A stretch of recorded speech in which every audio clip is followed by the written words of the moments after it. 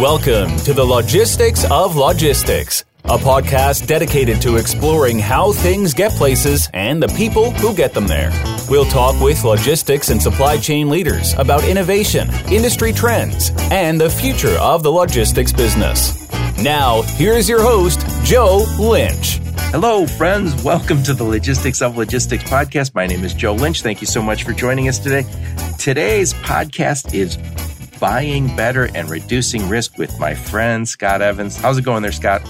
Good. Thanks, Joe. So before we go any further, Scott, please introduce yourself and your company. Sure. I'm Scott Evans. I am the president of Weybridge Technologies, Weybridge.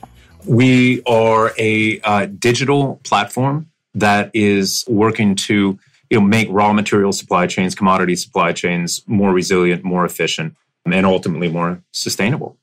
Excellent. So where are you and Weybridge based? So, interestingly enough, the majority of the life of Weybridge, we're only about 20 months old, has been during the pandemic.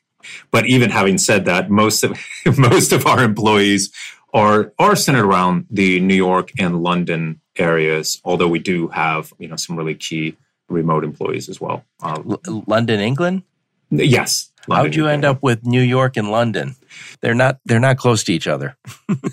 They aren't, except in terms of when you think about the raw materials industry or the commodities industry, New York and London do happen to be hubs for commodity trading. Also, given the fact that they are huge financial hubs, obviously, $4 trillion commodity space runs on the lifeline of commodity trade finance banks, which are based in large part in New York, London, obviously in Switzerland and Singapore as well. And then my co-founders are New York based, but we very, very quickly started hiring in London because of, there's a lot of talent out there in our industries. It's interesting because, we're usually talking about logistics and supply chain on this podcast. And normally those logistics and supply chain people came up through logistics and supply chain. What it sounds like is Weybridge is coming at it from another direction, which is equally important, which is these commodity markets. Yeah, I think a lot of times, and we've certainly noticed this, in the sense of tech, is that there's not a lot of attention paid to the beginning of the supply chain, right? We're only now is this kind of in the news daily about, lumber shortages, right? Lumber is a commodity, right? We're seeing shortages in the non-ferrous metal space as well.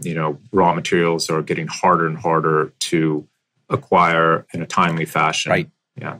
Yeah, it's interesting. Jim Tompkins, who's on my podcast, I think he's kind of one of the supply chain legends. He was just on my podcast talking about VUCA, volatility, uncertainty, complexity, and what's the last one?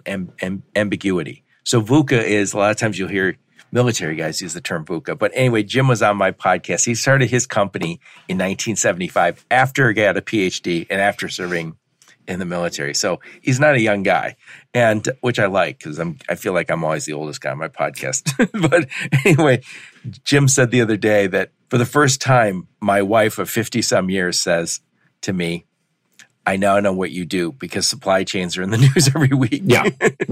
And before that, it was like, yeah, what the hell is a supply chain? Why do I keep hearing, what does that even mean? But now we know. So it's becoming very topical. Yes. Anyway, before we get into Buying Better and Reducing Risk with Scott Evans, let's learn about Scott Evans. Where'd you grow up and where'd you go to school? Tell us a little bit about you as a pre-Weybridge person.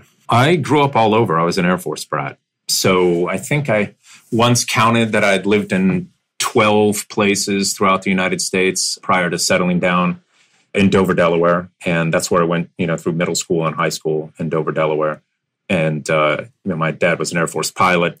And nice. So didn't see a lot of him growing up because he was, frequently flying around. But then after he retired, he stayed in Delaware. And then I went to college at Swarthmore College right outside of Philadelphia.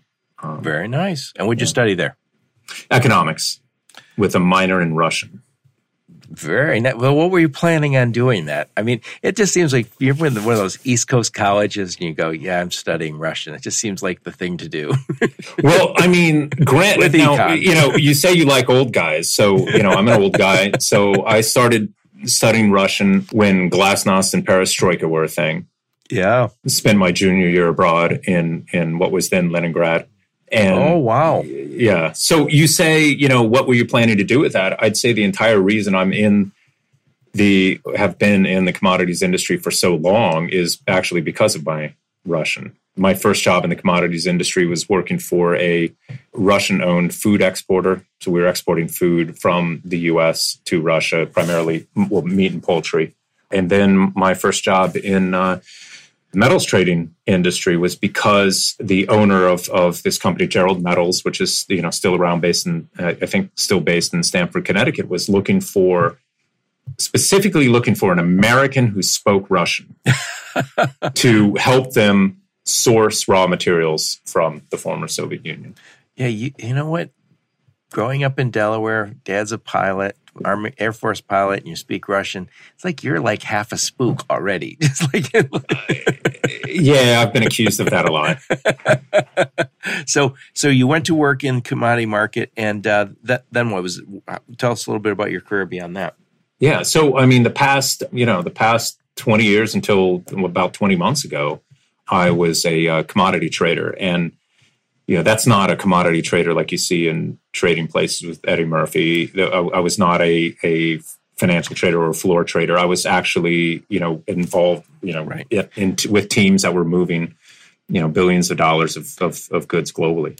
Right. So you're at a desk, right? One of my friends was an open out call guy. Where he was running around with a piece of paper in his hand, screaming and pushing. Mm-hmm. I didn't realize this till I went to visit the Chicago Board of Options where my friend worked, is how they hired a whole bunch of like former athletes to do this job. And I was like, I never envisioned like a financial job that involved like pushing. And that's what there was a lot of that going. I was like, and I remember him saying, he goes, this is a young man's game. He goes, somebody goes out on a stretcher every week out of here. I was like, there's more noise here in a day than there is all year in automotive engineering and product development. Yeah. I never see anyone get shoved. I don't ever see ambulances coming here. So yeah, so you weren't doing the open outcry. You were up there making the call so somebody could go and shove and push and correct. Say, buy, correct. sell, when we were hedging, correct. When we were hedging our goods. Yeah.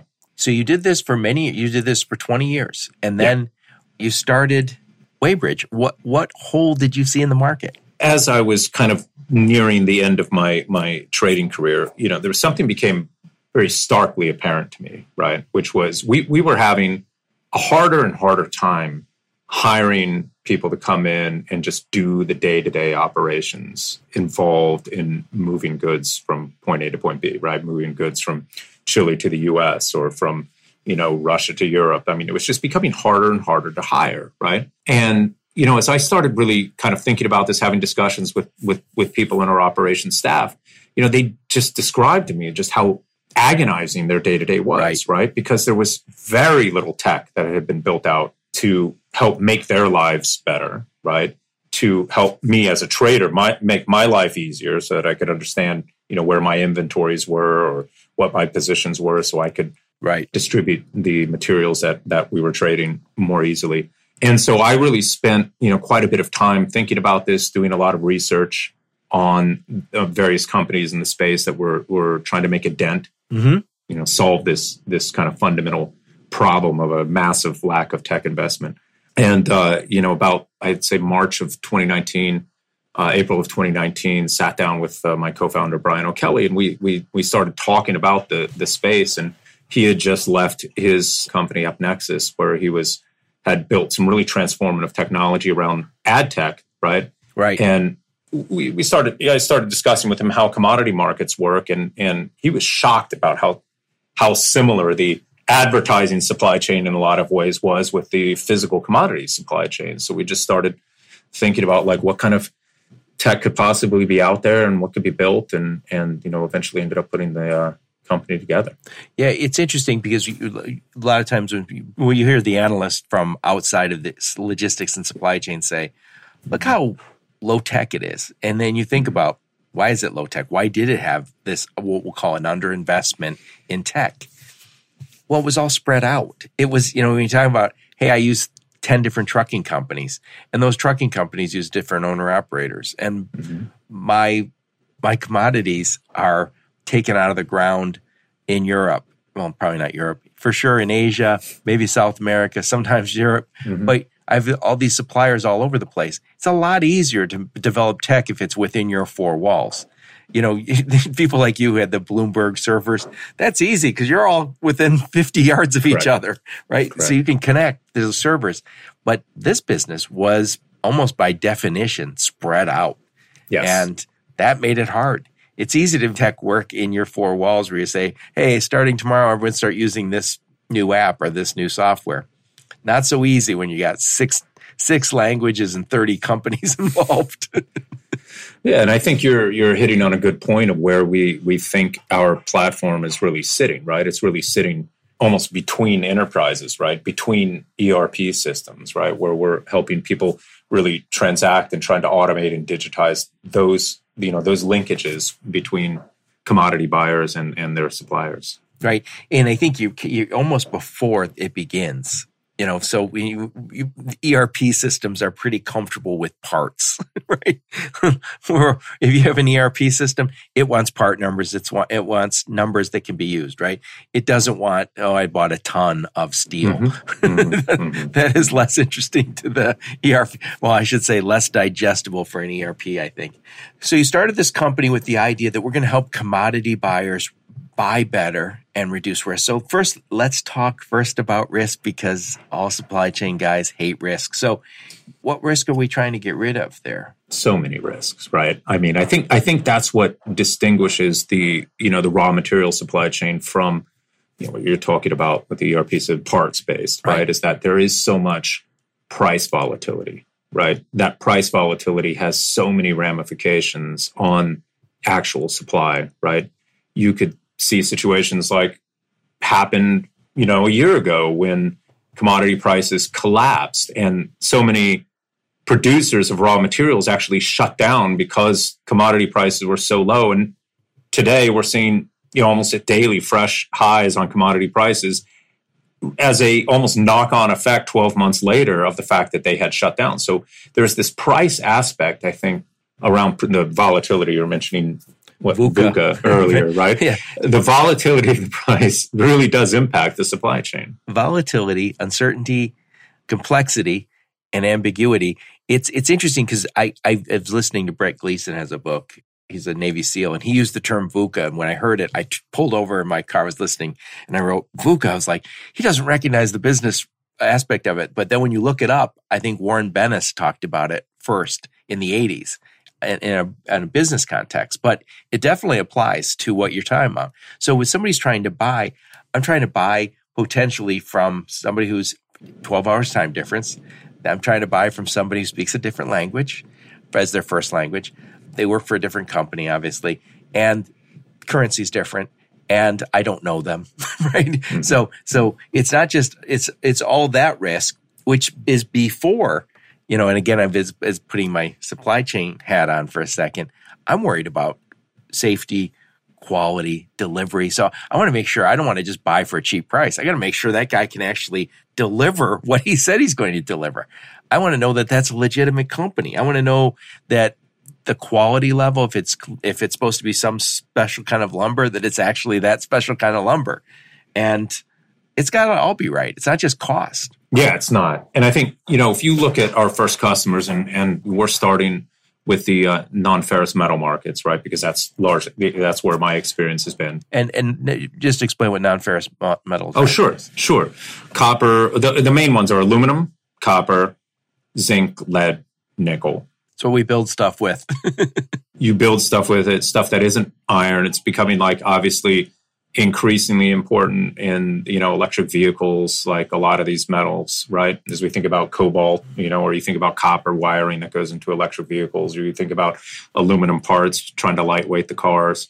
So I think, it really is, these are metals that are largely traded on either the London Metal Exchange or the CME. They're hedgeable, right? I would say just sheer quantity of the metals does not necessarily match up with, let's say, the ferrous markets, where billions of tons trade every year.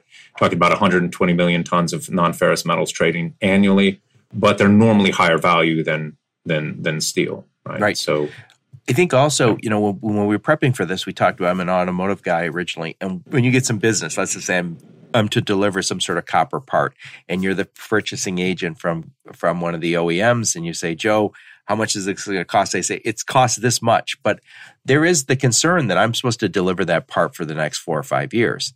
I don't have 4 or 5, I can't go out and buy 4 or 5 years of material to sit out there. And if you hit a time like COVID where all of a sudden the prices go haywire, I'm going to come back and say, hey, Scott, I'd like to renegotiate. And you're like, no, Joe, we wrote this out. You give me 1 million parts a year for this.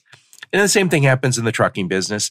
We have partnerships that we all want to work with, but we have to have some sort of tool around that. It just can't be, yeah, my prices went up 15% materials and I'd like an extra 2 cents per part. You go, prove it, right? Yeah. I'm not just giving you that money, right? Yeah. We need some tools.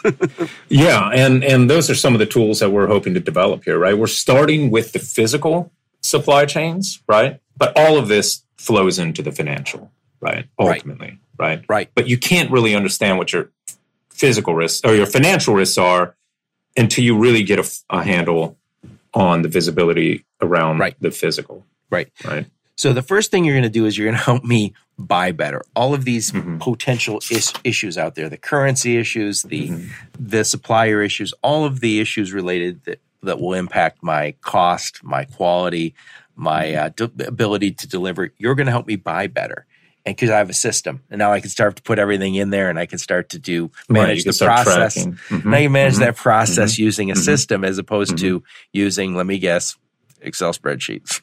Correct. And look, I mean, Excel is it's a worthy competitor, right? But the thing that Excel lacks and that we're trying to bring, right, is this ability to create a platform where you can communicate your needs with your what we're calling ecosystem, right? With your supply network, right? Where everyone sees the same source of truth around like what's going on with these shipments, right? So therefore we can start putting metrics around, delivery and quality as it comes in. You could think about like you had mentioned, or are you purchasing from people that value safety, right? And then being able to see all those metrics and then really understand, at the end of the day, like, what are the actual costs associated with this supply, right? This might seem cheaper because I've bought this copper at a half a cent a pound cheaper than somebody else, but hey, the shipments were late and I had to shut down my plant. So was it actually cheaper? And so just really more giving a lot of, data to our customers who are out there every day, firefighting as one of them called it, right? Right. And really, this is the piece up front that I could see, like the OEMs obviously have to concern themselves, but a lot of times the OEMs aren't buying materials. It's their tier 1s, tier 2s, and tier 3 suppliers that are the ones left on the hook buying something. And I know a lot of companies say, hey, look, we're going to give you guidance. We're going to do a bulk buy, but it's not easy. No matter how you start to coordinate that, making sure that we reduce all that risk, again, currency risk and company risk and being, and it's interesting. There, I saw, I want to say University of Tennessee said, hey, here's a list of countries that are the highest risk to receive goods from. Good to know, right? And I'm going to say, like, if you start off and say, hey, we have some suppliers in these countries, and you recognize those countries that have lots of strife in them, you go, you know what? Maybe I don't want to buy from them. How do I buy it from somebody less risky? So you're going to give them a system that lets them manage this whole process. And you touched on it a little bit, KPIs. I want KPIs, key performance indicators that help me see how I'm doing and help me compare supplier 1 to supplier 2 to supplier 3, right? Correct. And all of that, again, has impact on the bottom line, right? Are they delivering on time? Did I have to, because of their lateness, buy material at a higher price from somebody else, right? Instead to really, fill the holes in my supply chain, right? How can I start getting data on, how long vessel shipments are taking, right? So it might not just be internal strife in a country. It might be, that we've got a the backup jam up in LA. Yep, correct. For example, right? Not a lot of non-ferrous metals coming through LA, but I think a lot of steel is, for example. But how is all of this having a knock-on effect so that you can really plan ahead and be able to really handle and manage these disruptions before they happen, right? Right. Right. Well, and that brings us into this idea of visibility. So if I have all my information, I connect all my players, and I'm assuming I can track this from the time I buy it to the time it arrives. It arrives. So you have a visibility tool that lets me see this while it's on the ocean? So while it's on the ocean, while it's on truck, while it's on rail, and this is what we're plugging in for them right now, so that they can really day to day understand, like, how much metal do I have coming, or ETAs shifting, right? Do I have to worry about the fact that ETAs are shifting?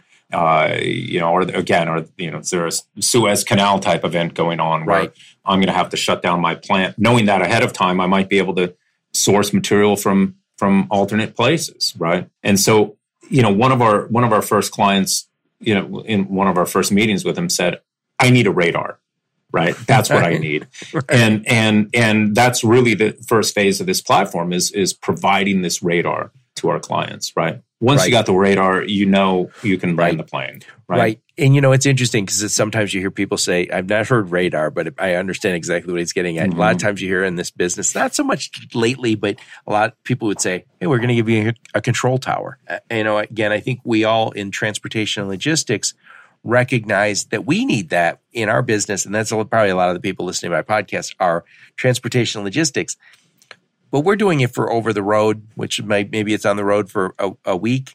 When we're doing it maybe over the ocean, that's important. But again, end to end is what a lot of people are concerned with. And what's interesting about what you're working on is the commodity stuff is almost pre-supply. I mean, when I order it, somebody's got to take the materials, raw materials out of the ground or create them, which actually brings us to the next one, sustainability. Ideally, not everything is coming as raw materials.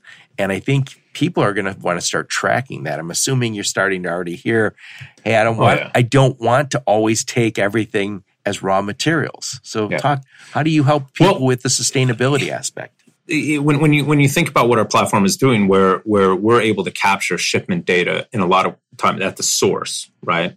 So that, as a copper cathode is moving from Chile into, Georgia or into Indiana, right? We're able to capture that data at the source, track it all the way through, a port in the Gulf of Mexico, and then, on a truck or a rail car up to the plant, right? We can start providing that traceability, certainty of provenance, right? Like, where is this material actually coming from?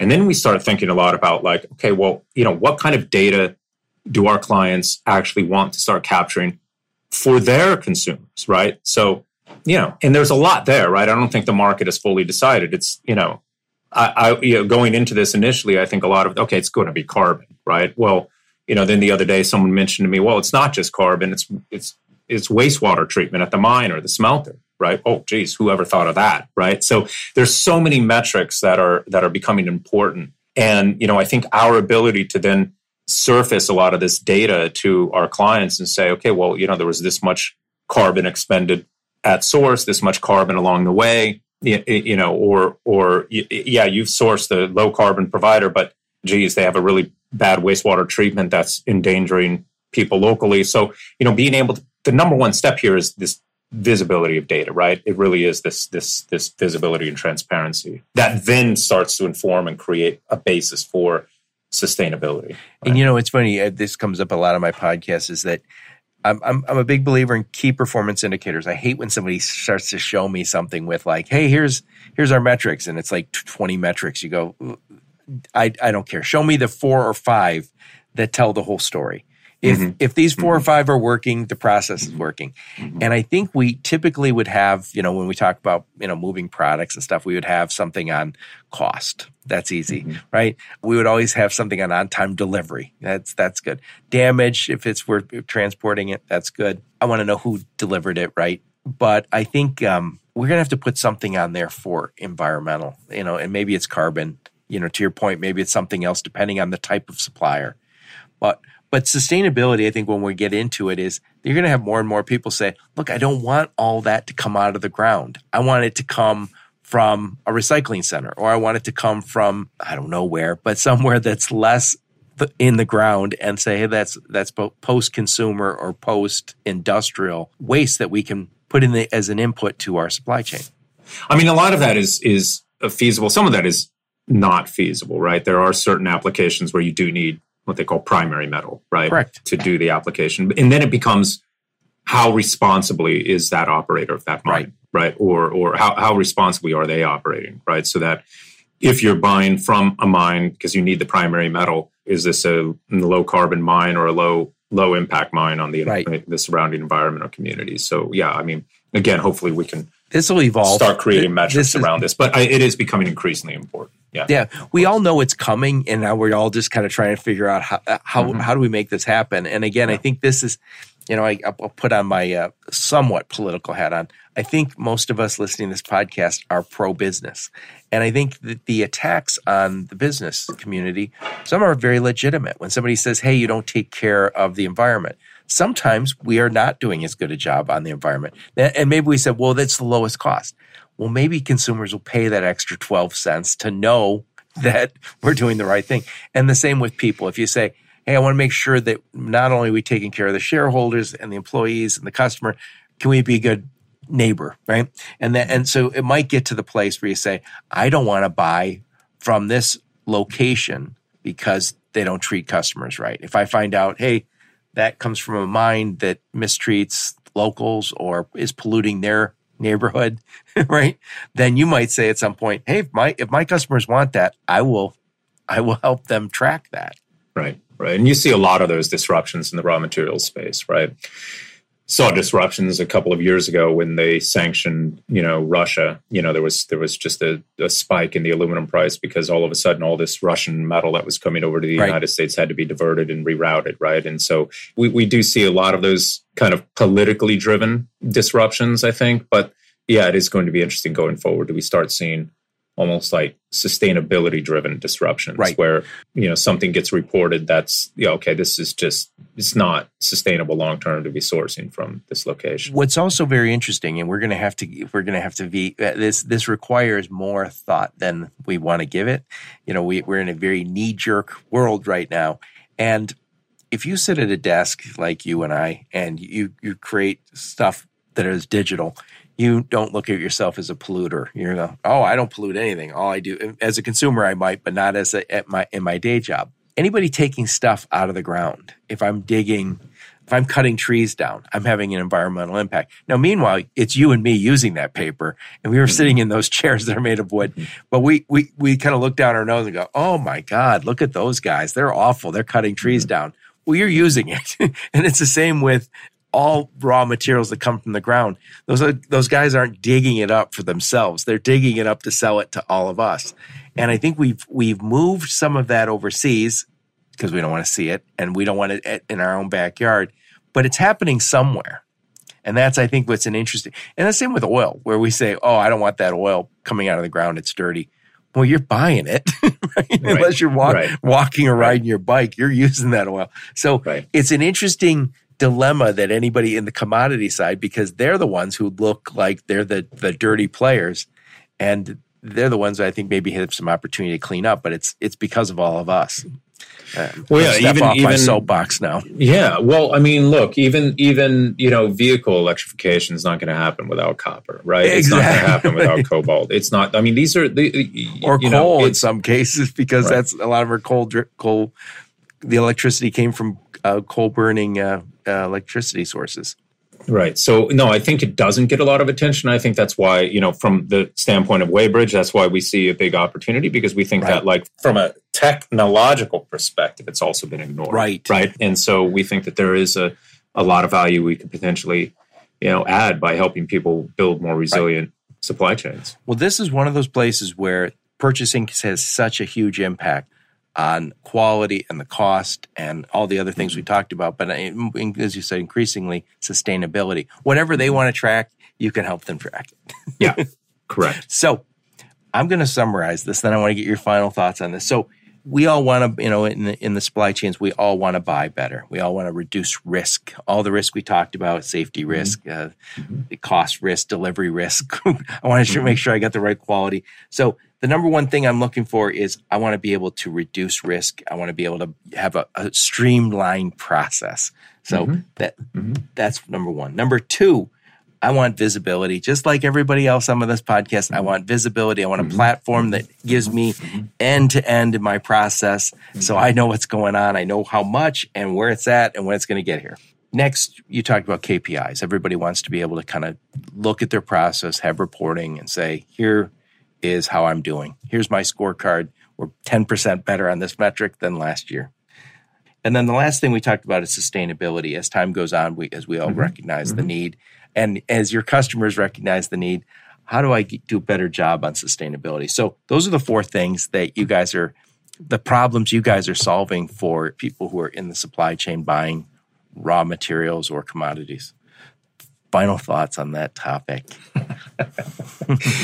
I think you've summarized it very well. I think that's a gargantuan task trying to achieve and really make impact on all four of those points. But that's in fact, we have pretty lofty aspirations around this, right? Because we really do think that, the time is now, not only from a supply chain disruption perspective, but even from a technological perspective, there's been so many advances that have happened over the last 5, 10, 15 years that we can start really wiring together all of these enterprises and ecosystems, wiring not just between buyer and seller, but between bank and warehouse and logistics provider. And we could not only just create efficiency and help drive, better sourcing platforms for our clients, but we can really help drive, create tremendous value for them, right? So it's not just about okay, well, I used to need 2 people sitting here doing data entry. Now I just need 1.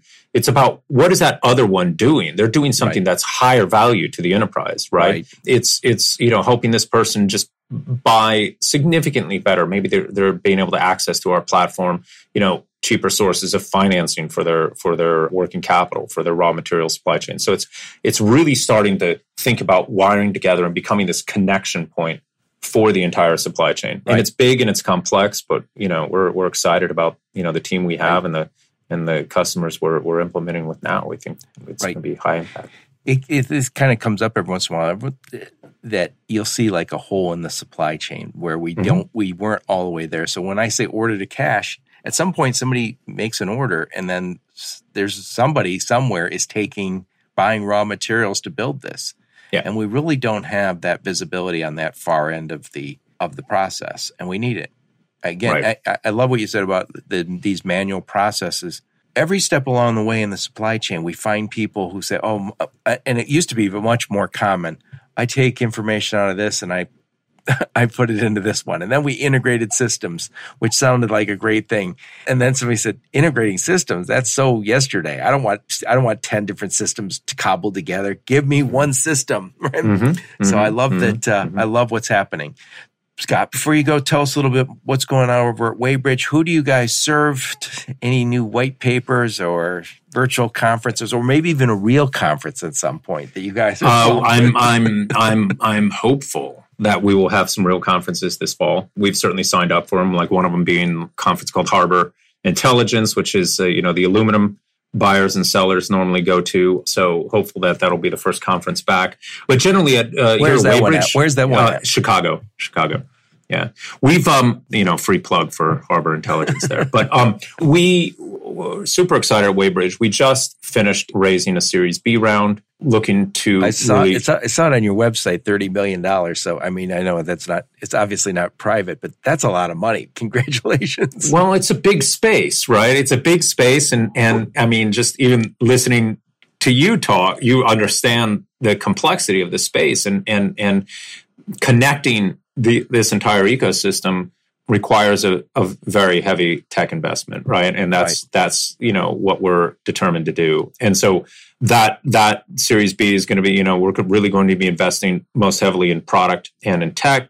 We're going to start, we've been kind of in stealth mode over the last 18 months as we've been, implementing with our first few clients. We're going to be, really expanding our kind of marketing and sales efforts. And really, like, the objective here is to, obviously get as many companies onto the platform as possible, because like once you start having these pretty massive network effects, once everyone is kind of on the platform using the same standards, looking at the same truck go across the road, right? It really does have a pretty massive effect. So we're excited about where we are, and even more excited about where we're going. Yeah, it's exciting because, one of the things, this has come up quite a few times on the podcast in this last year as we kind of went through COVID, is that we're going to have a digital twin for the supply chain, which gives us the opportunity to do a whole bunch of scenario planning. So you can say, well, we're going to do 20 what-if scenarios. What if this? And trust me, pandemic will be in there this time. I don't think it was on the list of things that could go wrong. But we need to start being able to do that. And if you say, well, yeah, we do a real good job of scenario planning after it's hit the port of LA and we're moving it in the United States, that's not enough. Supply chains get screwed up on the other side of the world in cities you can't pronounce. Yeah, very true. Very true. And well, you can because you speak Russian, but that's it. But I think that's a great way to frame it, right? It's like we're the supply chain, despite any kind of efforts to the opposite, is global. I think it will continue to be global. There's just certain things that you can't produce domestically, regardless of what country you're in. Aluminum in the United States, like there's no bauxite in the United States. You've got to source the original ore from somewhere else. So we're that's just the simplest example. We're going to continue to be global and being able to provide this visibility out to the far-flung, where it first hits a port. I mean, that's super exciting and we think transformative to our clients. Excellent. So what I'll do is I'll put a link to Weighbridge and a link to your LinkedIn profile and anything else that Patrick gives me to put in the show notes. And all right. I really appreciate you taking the time. Joe, thank you very much. It was great. It was great learning about this hole in the supply chain. Thank you so much, Joe. All right. And thank all of you for listening to my podcast. Your support is very much appreciated. You've been listening to the Logistics of Logistics podcast, where we engage in conversations with experts in the logistics field. If you're an expert and would like to be featured on the Logistics of Logistics podcast, please email Joe Lynch at joe@thelogisticsoflogistics.com.